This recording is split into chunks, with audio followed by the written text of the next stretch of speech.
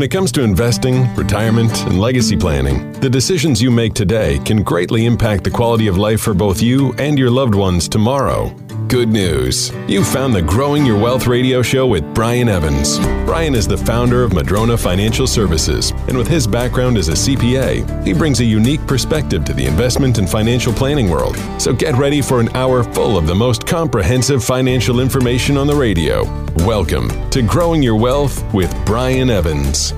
Thanks so much. Welcome to Growing Your Wealth from Madrona Financial and CPAs, where we give you the straight talk and honest answers you need to reach your wealth management and retirement goals through smart investing and comprehensive planning. My name's Jeff Shade, and I'm here to ask the questions. But of course, the solid advice comes from Brian Evans, CEO of Madrona Financial and CPAs. Brian, how you doing today? I'm doing just great. Thanks, Jeff. Always glad to hear that, Brian. Hope our listeners are doing well today, too. We've got another great show lined up for us with a lot of great information. And once again, I'll remind you that if you have missed any of our program today, or you want to hear it all over again, or you've missed a past show, we are a podcast. Simply go to where you get your podcast and search Growing Your Wealth Brian Evans. You'll hear our shows all over again. And also, if you're a regular listener to this radio station during the week, maybe you do know, or maybe you don't know, that we have these 2-minute Growing Your Wealth in 120-second features. Those are also on our podcast, and those are updated daily. So let's get to our show today, Brian. On today's show, we're going to be talking about income versus lump sum, also annuities and generational income. But I want to start with something called finding the income target. How would you define what we're going to be talking about here? Yeah, I would say that this is more of a retirement concept because when you're working, your income is your wages and so forth.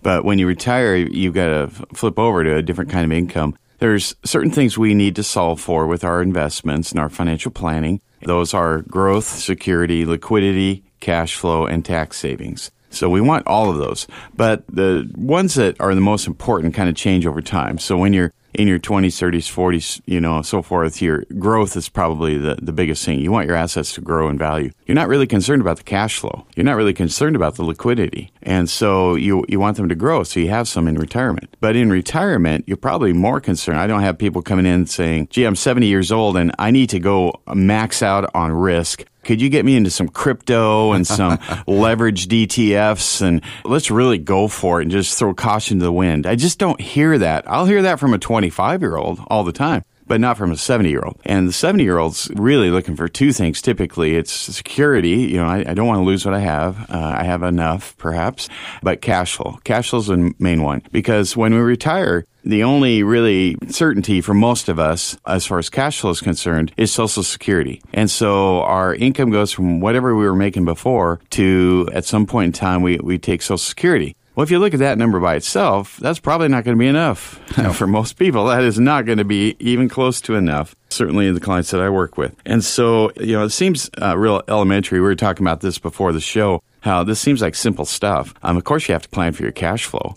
But it's simple in that we know we have to do it, but it's hard in how we do it. So we know we have Social Security. We know we don't have wages anymore. Where else does income come from?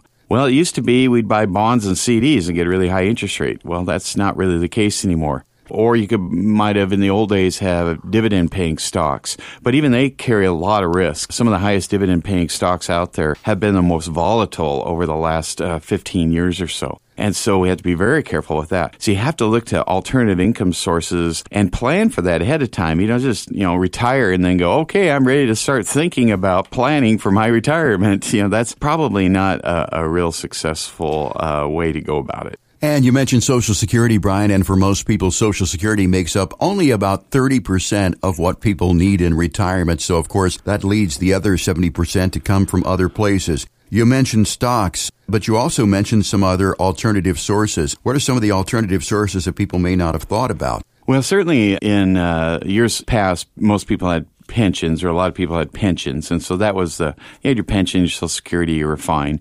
I think back to my dad, he was a teacher, so he had a pension coming in, he had Social Security coming in. He was fine. And he wasn't rich, but he paid the bills. And so other areas that you can get income from, real estate, certainly real estate, whether you own active rentals that you manage as a landlord or have property managed, or passive real estate can be a good source of income, whether it's a private non-traded real estate investment trust. equity REITs, debt REITs, all different kinds of real estate investments often produce much higher cash flow than other alternative investments. Another area is you can do a dividend portfolio. I wouldn't necessarily, as I mentioned before, that can be a very volatile area of the market. And so be careful just typing out Google, highest dividend paying stocks. Oh, look, here's one that pays 13%. Well, if you graph the underlying value of that, you go, oh, well, it paid 13% for the last 5 years, but it dropped 50% in value to get there. So it's like, maybe that's not going to be the answer to the solution for my whole retirement portfolio. Another area, and the primary area that probably I would say is used by our staff would be annuities, cash flow for life annuities, or fixed index universal life policies. So as I mentioned on the show previously, I just love it when I see a plan that involves Social Security, maybe different kinds of equity and debt REITs. It's got increasing cash flow for life annuities, fixed index universal life, has all these different things. And I love when I see the chart and each one of those cash flows is in its own column. And I've got, 12 different columns where money's going to come from for the rest of their life. I can look at that and go, oh, that's going to make them feel awesome when they're in retirement and they're getting paid 12 different ways. Yeah, and we mentioned last week in the show multiple sources of income. I've always lived by that mantra because if you have one or two and the rug's pulled out from under you in one of those sources, you're really in bad shape. But if you've got 12 sources, like you said, and one of them's not doing so well, you've got 11 others. I've also said that when your outgo exceeds your income, your upkeep becomes your downfall. Are most people in touch with what it really costs them to live to accurately figure out what their income should be? No, I would say absolutely not. When we do a financial questionnaire for people, they come back 95% accurate, I'd say. They get their assets right, their debt right, what their income is, what their Social Security is going to be. All of that stuff's pretty accurate when it comes in. The one thing that isn't is how much do you spend? We have to find that out because everybody's different. So we ask how much you spend. And as I often say on the show, I'll have somebody say, they'll write down $2,000 a month. I say, is that everything? Yep, that's it. $2,000 a month. Well, you make $150,000 a year. How much do you save? Well, nothing. I spend it. Okay. Well, you make $150,000. You spend $24,000 a year, and you're saying you don't save anything. Something's wrong here. Yeah. Something's off. Sure, we got income taxes in there, and Social Security and Medicare and all that. But most people vastly underestimate how much they spend. Yeah, and I did a little experiment. I do it once a year where I carry a little notebook and I write down every penny that I spend. And it really is a reality wake-up. And for someone who is getting into retirement and thinking about retirement, that's probably a pretty good exercise to follow. We're talking with Brian Evans here of Madrona Financial and CPAs about solving for income. Brian, a lot of people think that when they get into retirement, they're going to spend vastly less than they did when they were working. Is that a misconception? I think it is. I would definitely plan on spending more. And one of the things that people often miss is they'll say, well, I spend $2,000 a month, okay, in that example. Well, okay, but don't you have months where you have to renew your insurances or your car registration, or did you have a medical bill or, deductibles, that kind of thing, a car repair, a house repair? Those things ever happen? Oh, yeah. I can't even think of a month in my adult life where I didn't have something unexpected. That was quite a bit of money.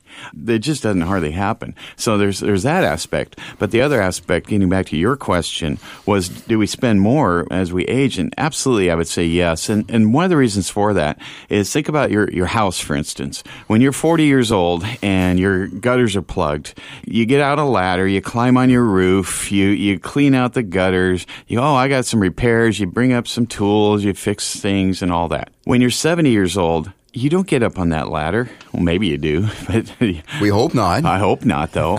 And I hope you're not crawling around that roof on the Some people do, though. On the mossy side. They've got all the money in the world, but still they want to climb up on the roof and clean their own gutters. Yeah, they're probably fine. They're going to die with a lot of money. They'll be the richest people in the graveyard. Yeah. But for most of us, I'm looking at my roof going, I made this determination years ago. I will never climb a ladder and get on my roof, ever. Now, I'm not going to do that in my lifetime. Smart decision. Yeah, because I've heard about too many people have fallen off of ladders, and I can afford to hire someone to climb up there.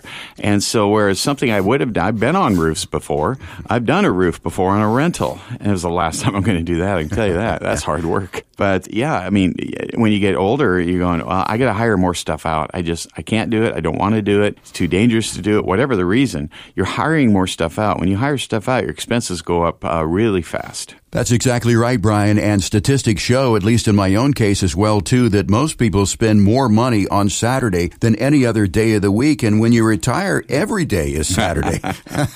Good point. Yeah. So no, and it is a true point, too. You are going to spend more money in retirement on discretionary things, but also consider that, healthcare expenses. So, Brian, let's pull this all together. What does all of this mean? I mean, what's the takeaway from this that you want people to know? Yeah, the takeaway is when I'm doing financial planning for someone, when any of our advisors are, generally growth of assets or having assets, enough assets, is not what we're solving for. Most of the time, in fact, most of my conversations are, gee, I'm going to leave my kids too many assets, or, what should I spend more? I got plenty of assets because, they spent their life saving and investing and so forth. So growth of assets is really not what I'm solving for. We're taking care of tax planning, of course. I'm rarely solving for liquidity because almost always plenty of the portfolio is liquid enough for any of our clients. So I'm not solving for that. And that leaves security and cash flow. Well, we're certainly going to have enough security. Cash flow is the toughest one and the most important one. So if you're not spending time, maybe you're looking at your investments and all that, but are you considering what your cash flow is going to be? So in our financial plans, we're putting together the cash flow projections for a lifetime. We're projecting out inflationary changes and increases in medical expenses due to Medicare supplements and so forth. And so we've got to factor all that in, tax rates going up, inflation, everything. And so we really have to focus on where is this cash flow going to come from and how can we solve for that. That is, again, not easy to do, but probably one of the most important things any financial plan can have in it when we're planning for retirement. You're listening to Brian Evans with Growing Your Wealth from Madrona Financial and CPAs, and we're talking about finding the income target here in our show today. I want to remind you as well, too, go out to MadronaFinancial.com and click on the Rooted Wealth Analysis quiz there. It's an opportunity for you to see how deep your financial roots are. It's only going to take a couple of minutes, but it could make a dramatic difference in your life. And we use the analogy all the time about these giant trees that we have here that are over on their sides. And, you wonder how a great big tree that's lived for 80, 90, 100 years can be blown over by a storm. And then you take a look at their roots and they're just tiny. Well, the same goes for your financial plan. If you are not rooted deeply enough, even the slightest of financial storms could upend your retirement. Imagine a retirement where you've got to start worrying about money again. You might have to go back to work. Well, if your roots are deep enough, that is out the window. You don't need to worry about any of that. To check to see if your financial roots are deep enough, once again, go to MadronaFinancial.com and click on the Get Started button to take your Rooted Wealth Analysis. That's MadronaFinancial.com. Time for a break, Brian. We'll be back with more of Growing Your Wealth right after this. Tired of getting only half the story? We've got you covered with the most comprehensive financial information on the radio. You're listening to Growing Your Wealth with your host, Brian Evans. Now, here's Brian. Welcome back to the show. I'm Brian Evans, CEO of Madrona Financial and CPAs. And in this segment, we're going to be talking about income versus a lump sum. And Brian, I had this situation myself. You and I talked about this some time ago. I have a pension from a performing arts union, and for those people lucky enough to have a pension, doesn't have to be a pension, but anything that you can get where you can take a lump sum versus a monthly payout. Sometimes there are settlements from, any number of things where you can select that particular option. So let's talk about this. This is, I think, a fairly common question that we get. When you have the opportunity to take a lump sum, let's say it's a pension versus a monthly annuity, how do you go about figuring out the right decision to make? Well, the first thing you want to define is what is the offer that they're making you. So, for instance, most Boeing workers, they're going to be faced with this decision at some point. And it depends on which division you work on. I know the executives have a little sweeter package than the rank and file. But aside from that, many people will be faced with this decision. So you can have, let's say, $1 million lump sum, or you can take the pension. And the pension, let's say that they say it's going to be $60,000 a year. And you go, oh, okay, 6%, that's a pretty good rate of return. Well, first thing to know that is not a 6% rate of return. A 6% rate of return means on $1 million means you get $60,000 a year and you still have $1 million. Well, when you sign up for the pension, you're signing up for a residual value of zero. It will be zero. There's no situation once you start that pension where you can call them up and say, oh, yeah, I need $100,000. Oh, well, it's not there. There is no residual to a pension. And so that's the first thing you have to understand. And okay, we understand that. The next thing is, okay, what is my break even? When would this make sense? So how do we calculate that? How do I quantify it? Because I'm looking at this going, well, is that good? Is it bad? I don't even know. $60,000 a year sounds pretty good on $1 million. Well, maybe that is. So in this case, let's say that you're 65 years old and you're looking at this going, what's my break even? How long do I have to pull on this pension before I pulled $1 million? No time value of money whatsoever. How long would that be? Well, in this case, it'd be 16 years and 8 months. And so you're going, okay, so I'll be 81 and 8 months old, and before I hit my break even with no time value of money computed in there. So really my, depending on what inflation is going to be, really my break even point's in my mid to late 80s. And you're going, that's not great. Maybe that isn't so good. Sometimes you can do that calculation. Let's say they're going to pay you $70,000 or $80,000 a year. Well, I'd say probably take the pension. If they're going to pay you $50,000 or $60,000 a year in this case, I'd say probably not. Because there's time value of money considered. Because the other consideration there, $60,000 sounds like a lot right now. But we have 7% inflation for the next 10 years. That will lose half its value. So maybe $60,000 sounds good. How about $30,000 in 10 years? How about $15,000 in 20 years? Ooh, now we're looking at that number going, wait a second. You're right. If the value of my money is decreasing in half every 10 years, in 20 years, that $60,000 will feel like 15. And 15 ain't going to do it because you just said in your last segment, Brian, that you spend more in retirement than less. That ain't going to do it. And so now we're starting to get down to the nitty gritty on the income versus the lump sum option. Yeah. And another thing that I thought about, and it's sort of this way with lottery winners. I mean, if you were offered $1 million as a lump sum in a pension and you take that, I would think that people tend to think that they're rich. They're going to spend all of this money. They're going to have nothing left in a couple of years versus if it is gradually paid out, in a monthly annuity, that it's probably going to last longer. Well, there's the offset. Yeah. Would I like to get a monthly check? Sure. So that can be a good thing. And you may say, Brian, I really don't care about time value of money. I really don't care about all this stuff. I just want to know I got some money coming in on top of Social Security and I'll be fine. I'll figure it out later in life. Great. Then take the pension. Some people take it just for that reason, that they want that security of knowing money's coming in. They don't want to have to make any decisions. They don't want to take any risks. They don't want to make any investment decisions whatsoever. Now, how does that decision to take a pension differ from an annuity? Well, this is an annuity, but it's called a life-only annuity. So a pension is a life-only annuity. When you die or when you and your spouse die, there's no residual for anybody. If you die prematurely, if both you and your spouse get hit, take one check, you take $60,000 a year, you get the first $5,000 check. Woohoo! Let's go out to dinner, and you get hit by a bus on the way to dinner. Well, that's all your estate's ever going to get is that $5,000. The $1 million is gone. And so an annuity is different. Now, an insurance annuity that you purchase through an advisor would have a residual paid out. So they do differ from pensions in that way. Even though they're lifetime cash flow, they look alike, but they have an underlying value to them that would go to your heirs. And they are accessible if you needed the money. I mean, you can go get them and not take the lifetime income. So they are somewhat different in that respect. So one of the things that we look at, though, is if that bothered you, me saying that your money might be worth, in this example, $15,000 instead of $60,000, you might consider the lump sum, because now you can allocate to many different types of investments. For instance, an increasing lifetime cash flow annuity that can protect, if you die prematurely, and can offset some inflation. You might have some real estate in there. You might have some stocks for growth and other alternative investments in there. So you might be able to find your kind of income plan using a variety of different investments. Brian, in my situation, it was a flat payout. I mean, I got a certain amount every month, and there was no increasing amount as years went by. And that's the reason why we were thinking about the lump sum distribution there. Is it common that even with an increasing payout monthly that you can beat that by taking a lump sum and investing that in sort of moderately risky investments? Actually, not that common, surprisingly, because there's always positives and negatives as we talk about. One of the positives to taking the pension is that has one of the highest cash flows of any of your alternatives. And the reason for that is because you're signing up for a zero residual value. If you tell me, Brian, I want to invest my money with you, but in 25 years, I want to make sure that investment with you is zero. I'm going to go, okay, well, I can give you a lot better cash flow than I can if I'm investing it to maintain some principal.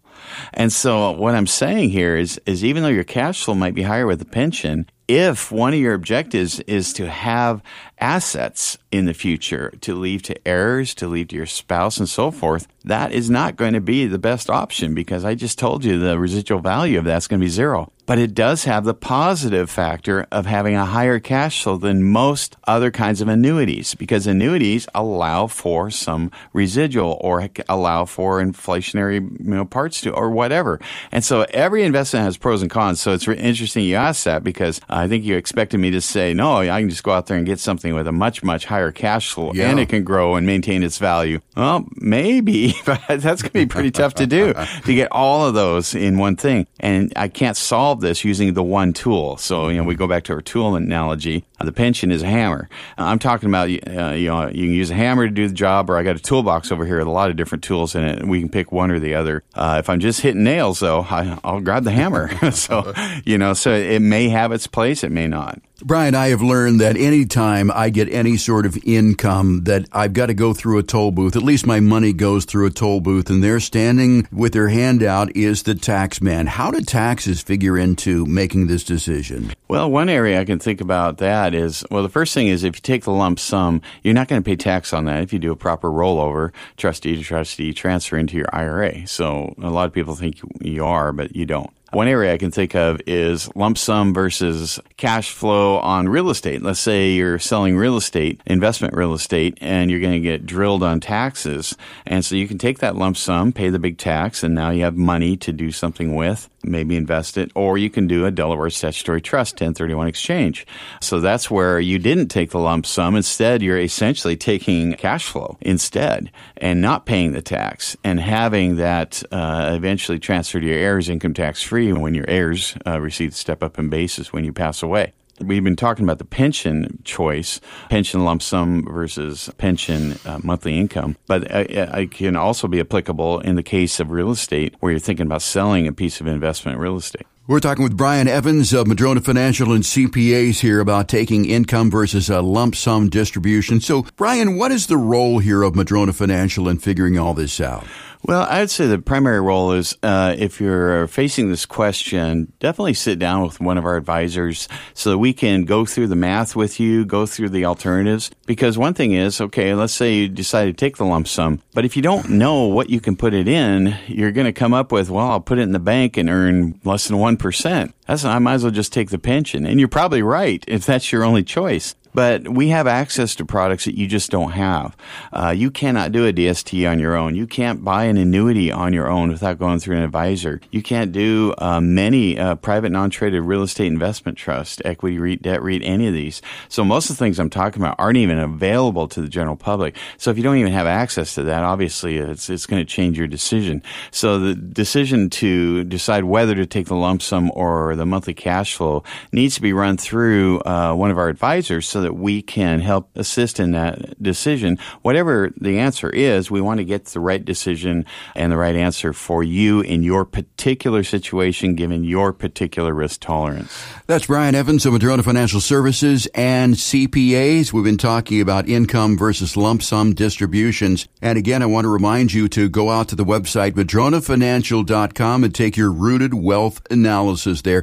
It's all about how deep your financial roots are. 5-10 years into retirement, wouldn't you like to be traveling the world, enjoying yourself, playing golf? Crossing off those things on your bucket list? Or would you rather sit home and worry about the fact that your roots just weren't deep enough and you're really having to fret about money and worry about how you're going to go on and whether or not you're going to have to go back to work? It really is a simple decision. Go to MadronaFinancial.com, take that rooted wealth analysis, find out how deep your roots are, because, of course, time is on your side. If you've got some time, more than likely we can help you lengthen or deepen your financial roots. Once again, to find out how deep your roots are, take that rooted wealth analysis at MadronaFinancial.com and click on the Get Started button. You're listening to Growing Your Wealth with Brian Evans. We'll take a quick break. Be right back with more of our show after this.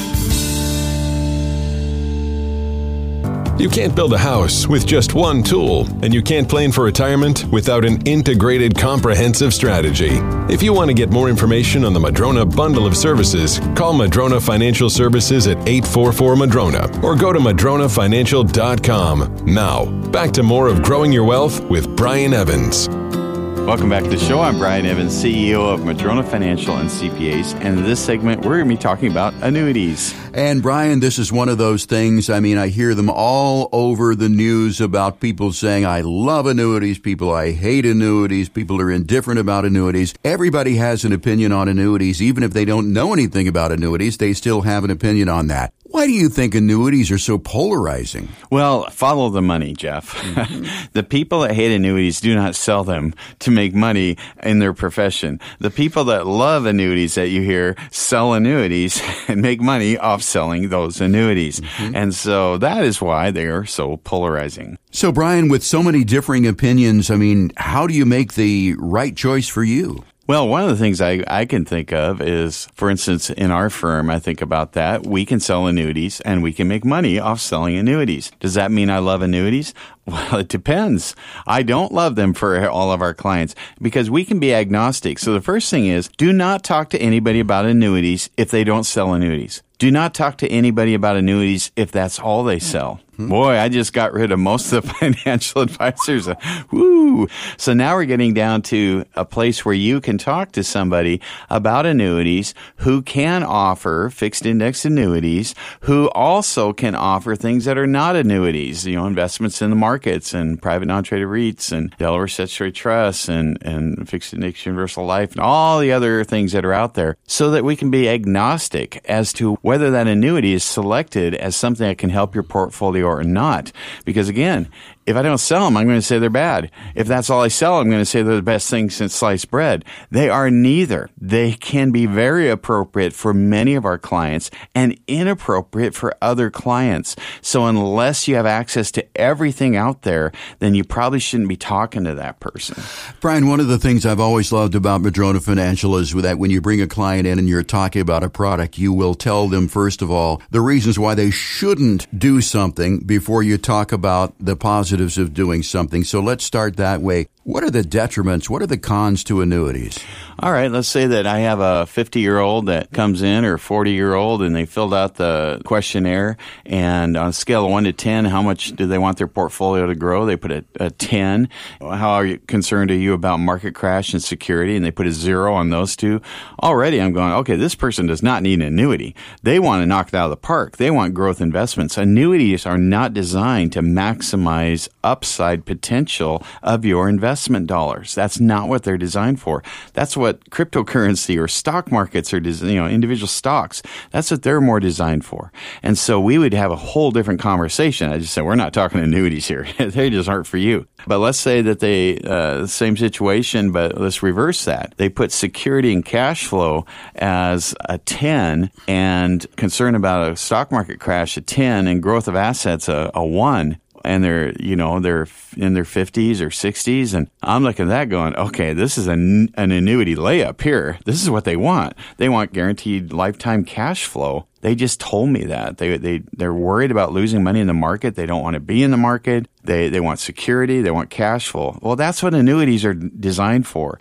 Cash flow annuities are designed to give you, lifetime cash flow, and it could be increasing lifetime cash flow. Accumulation annuities are designed to be an investment that can't lose money, can only gain money. And so by a combination of these two, with the annuities that do these two different things, we can solve for that in that situation. So I just gave you two examples examples where I loved annuities in the second example. I did not like annuities in the first one. And it's the same advisor having those two conversations, but two different scenarios.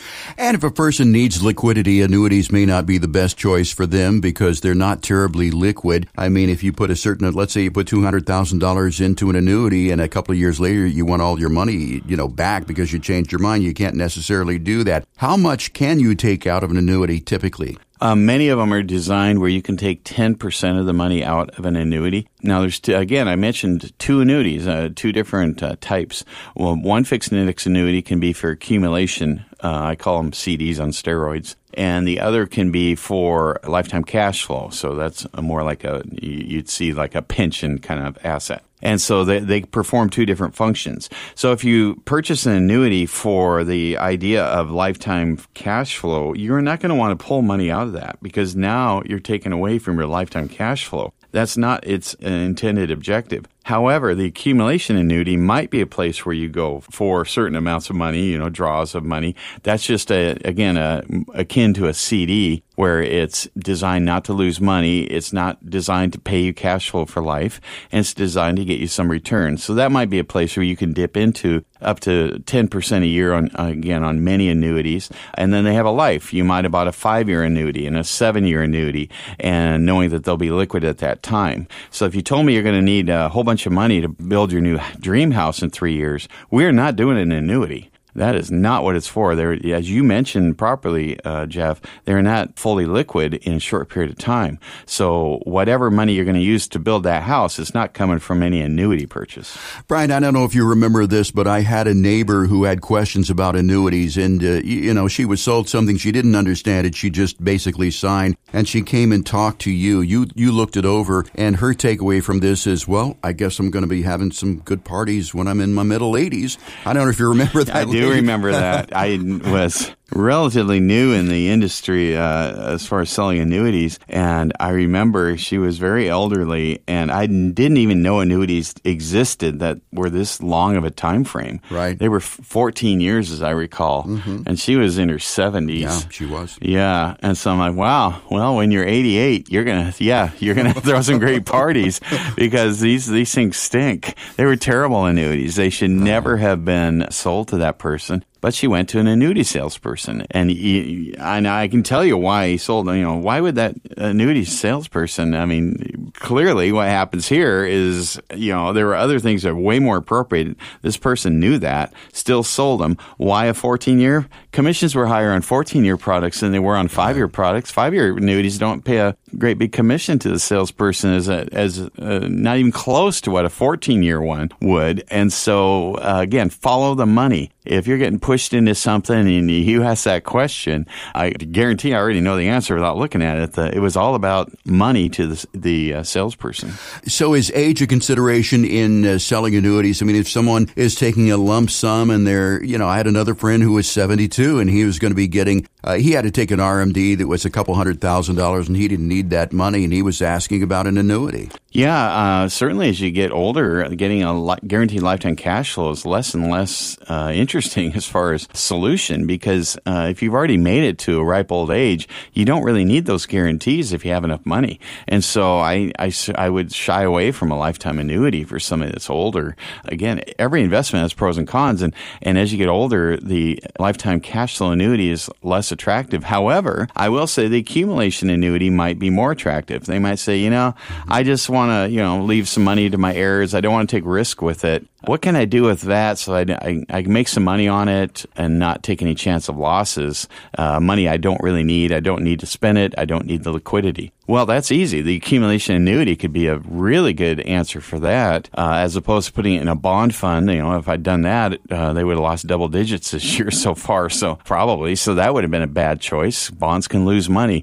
CDs didn't pay much. So a fixed index annuity for accumulation can be a great answer in that scenario. And so, there's so many scenarios, and that's why everybody gets looked at individually. But I think the biggest takeaway from what we're talking about today is if you're talking to an advisor and you're talking annuities, again, let me reiterate, if that's all they sell, get up, walk out, leave. Do not deal with someone that only sells annuities to give you advice on where to put your money. I already know what they're going to say. I haven't met them yet. I already know what they're going to say. And their incentive is to sell you particular annuities that pay them the highest commission. Brian, I think that people have heard that annuities basically come in several different flavors. They're fixed index, and there are variable annuities. So briefly, can you define what those three are? Yes. So with a fixed annuity, I'll give you an example. Fixed annuity for 5 years. Well, they're going to tell you exactly what the interest they're going to pay you over the next 5 years is going to be. Period. When you sign your name on that annuity, you know exactly what you're going to get. And so if that's what you want, then that will be a good answer. It will be higher than a CD generally is ever going to pay. And that's what they do. A variable annuity is essentially invested in the stock markets, stock and bond markets. So there is risk of principal. They have certain guarantees built in. We do not offer variable annuities.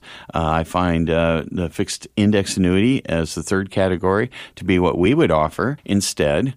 Fixed index annuities, as I mentioned, come in the two flavors, the one more designed for guaranteed lifetime cash flow and the other for safe accumulation of assets. So, Brian, it all comes back to what lifestyle do you want, how much risk you're willing to take. Yeah, and that's why annuities are a very effective tool for retirement planning because very often we're trying to solve for, as I mentioned in an earlier segment, the toughest one to solve for a lot of my clients is not growth. They've already got assets. It's not liquidity. It's not even security necessarily. It's cash flow. And one of the best ways to solve for cash flow is using annuities. That's what they're designed for. That's generally what the purpose is of them. So if I have someone coming in saying, I want a retirement plan, I want to make sure I got enough money coming in that we can spend it and have a great life, I'm sure not going to put them into Berkshire Hathaway stock that's never paid a dividend ever. I got to look into annuities to provide cash flow and at least consider that as part of the options. So we very often use annuities in retirement planning. If all my clients are 30 years old, I probably wouldn't even be talking about annuities. We've been talking about annuities with Brian Evans here of Madrona Financial and CPAs. Again, annuities may be a good solution for you in your retirement planning, but of course, your individual situation may vary. Get all the information to make an intelligent decision by sitting down with someone at Madrona Financial and talking about what's right for you. And to that end, go to MadronaFinancial.com and check how deep your financial roots are. We have this rooted wealth analysis there. It'll only take a couple of minutes. I think there are about 5 questions or so that you need to answer. And basically, it'll point you as to how deep your financial roots are. Just like the trees that blow over have those shallow roots, the same can happen to you if there is a financial storm like we're in right now or an extended bear market. To see how deep your roots are, once again, go to MadronaFinancial.com, click on the Get Started button to check how deep your financial roots are. MadronaFinancial.com. You're listening to Growing Your Wealth. We'll take a quick break, be right back with more of our show after this. Do you ever worry if your CPA and financial advisor are on the same page? You won't have to if you call Madrona Financial Services at 844-MADRONA or visit them at MadronaFinancial.com. Now, back to Growing Your Wealth with Brian Evans. Welcome back to the show. I'm Brian Evans, CEO of Madrona Financial and CPAs. And in this segment, we'll be talking about generational income.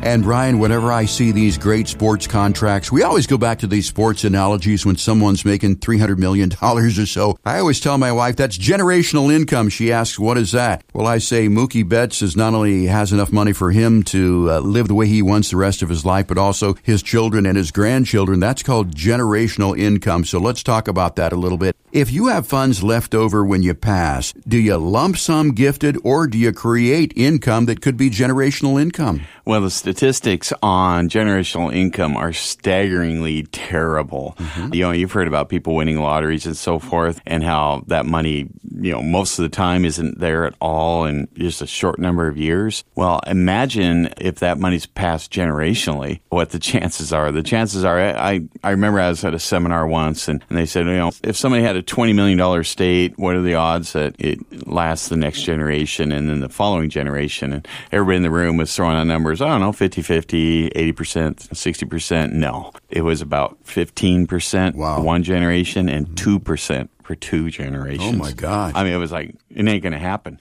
How can you take $300 million? Let's say you're blessed enough that your grandfather was a professional athlete, made that much money. How did they go through $300 million plus interest in 2 generations? Well, you ever somebody that doesn't have to work for a living, they got to fill their time with something. Gambling's really fun. Wow. Big old cars and boats and all that stuff, really fun. Expensive drugs, whatever comes along. Treating your friends to anything that they want as well. You're buying friends? Yeah. Ex-spouses. Oh, yeah. That's a big one. That's a big one. Kids that have the same problems that you had because you taught them yours. Okay. I guess we could go on and on. I won't. This is a financial show here. But the bottom line is the money doesn't last. And so, leaving a lump sum can be a big problem.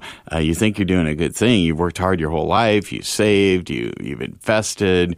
You get to be older and you go, I didn't spend a lot of my money and I'm going to leave my kids a lot of money. And they do. And then, gosh, that could be sometimes the worst thing you could have done for them. You leave them all this money in a lump sum. And so that's something that we're talking about here. And that's where part of the planning that we do, we certainly talk about, growth, security, income, cash flow, liquidity, tax savings. We talk about the different routes and lifestyle planning and so forth. But one of the routes is estate and legacy planning and gifting. And so how you do that can be very important as to the effectiveness of that gift. Would it be better for me to gift my son $1 million? Well, he would say yes.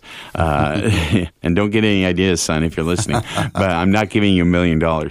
But if I did, I don't know, what the chances of survival of that money would be for a long period of time, as opposed to maybe an income flow. If I instead invested it in an annuity or fixed index universal life that's going to pay over a long period of time, then there's a better chance of success of that money being around.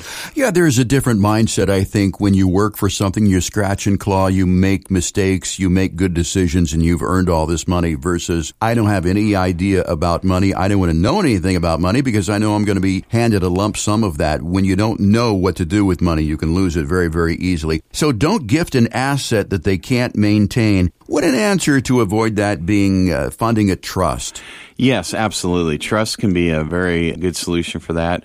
As we talk about trust, I'm talking about irrevocable trusts that are set up for a particular purpose to protect the asset, protect it maybe from creditors, maybe protect it from the beneficiaries. And when I say that if they have access to the money, they take it and spend it, it's gone. Whereas if it's in a trust and you have a trustee that is not the beneficiary, so in this case, I'll pick on my son. So let's say he's the beneficiary of a trust and he goes to the trustee and says, hey, give me my money. And the trustee says, well, no. And he said, why? I'm the beneficiary. Well, because your dad said no. But he's not here anymore. Well, too bad.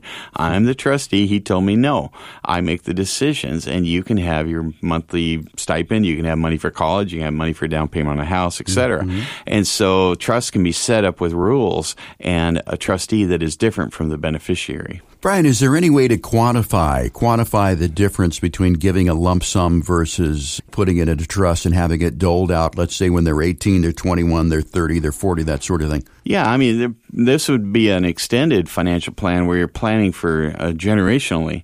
And so one of the things that you might be hearing is, boy, this sounds complicated. I don't want to put all my money into trusts. I don't want to give up control of those assets. You said irrevocable trust. That sounds terrible. It is. It's terrible. Don't do that while you're living. But in your will or living trust, your I use the word trust again, in your revocable living trust or your will, you can have wording in there that says none of this takes place until I'm dead. Mm-hmm. Then you can take my money and put it in these trusts and I lose control over it because, well, I'm dead. So I don't care about control at that point in time. I want this to survive me. I want this money to survive me generationally. And so now you can set up family trusts or different kinds of trusts, marital trusts, whatever, with particular rules. You can leave income to certain people, whereas the principal goes to other people. If you want to keep, let's say, a family beach house in the family for generations, you might leave that in a trust, have somebody manage that as a trustee, and then leave some additional money to cover the property taxes and insurance and repairs. Because you might have 3 kids and 2 of them can't afford to maintain that place. 1 can. There's going to be fights.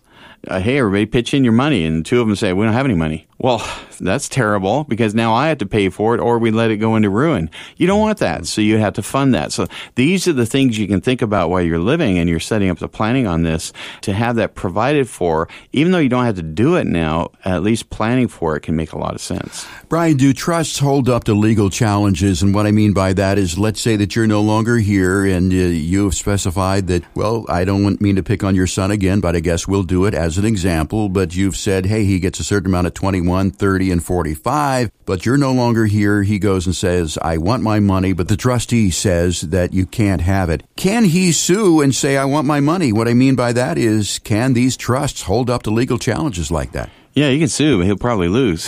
He's going to lose that one because, it's kind of like, well, let's take a vote on it. Only problem is my vote counts and yours doesn't. I'm the trustee. I get to do that. And so, yeah, it's very rare that they don't hold up to scrutiny like that because, otherwise they'd all get sued. Everybody wants their money, right? Right. And so that the courts would be full of people suing their trustees, and that just doesn't happen. It's almost impossible to replace a trustee.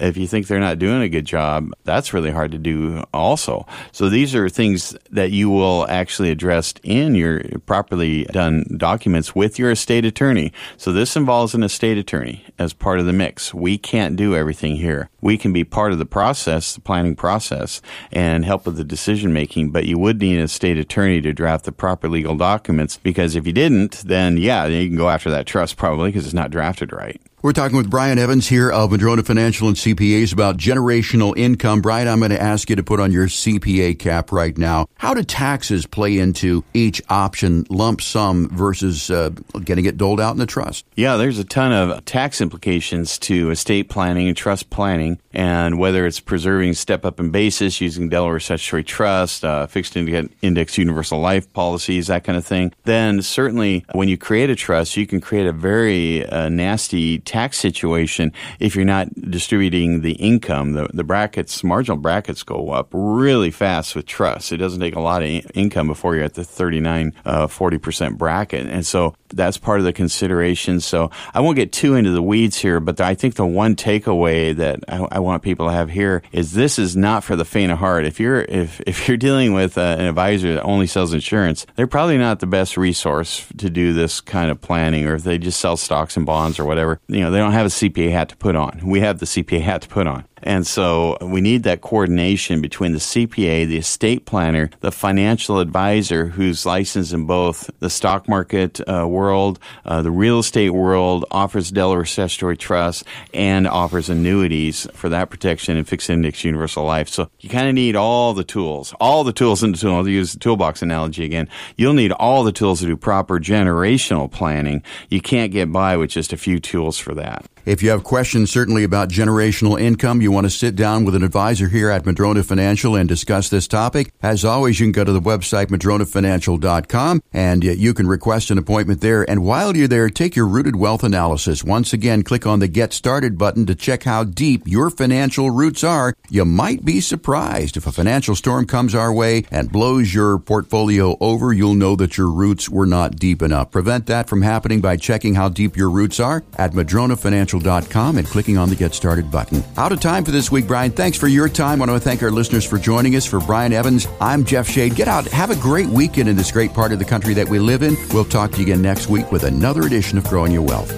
No statements made during the Growing Your Wealth radio show shall constitute tax, legal, or accounting advice. You should consult your own legal or tax professional on your individual information. Brian Evans of Madrona Financial Services is licensed to offer investment advisory services through Madrona Financial Services, LLC, an SEC-registered investment advisor. Insurance products are offered through Madrona Insurance Services, LLC, a licensed insurance agency and an affiliate of Madrona Financial Services. Past performance is not a guarantee of future results. Investors cannot invest directly into indexes. No investment strategy, including asset allocation or diversification, guarantees a profit or guarantees the avoidance of loss. Financial planning is an important tool that does not guarantee specific outcomes.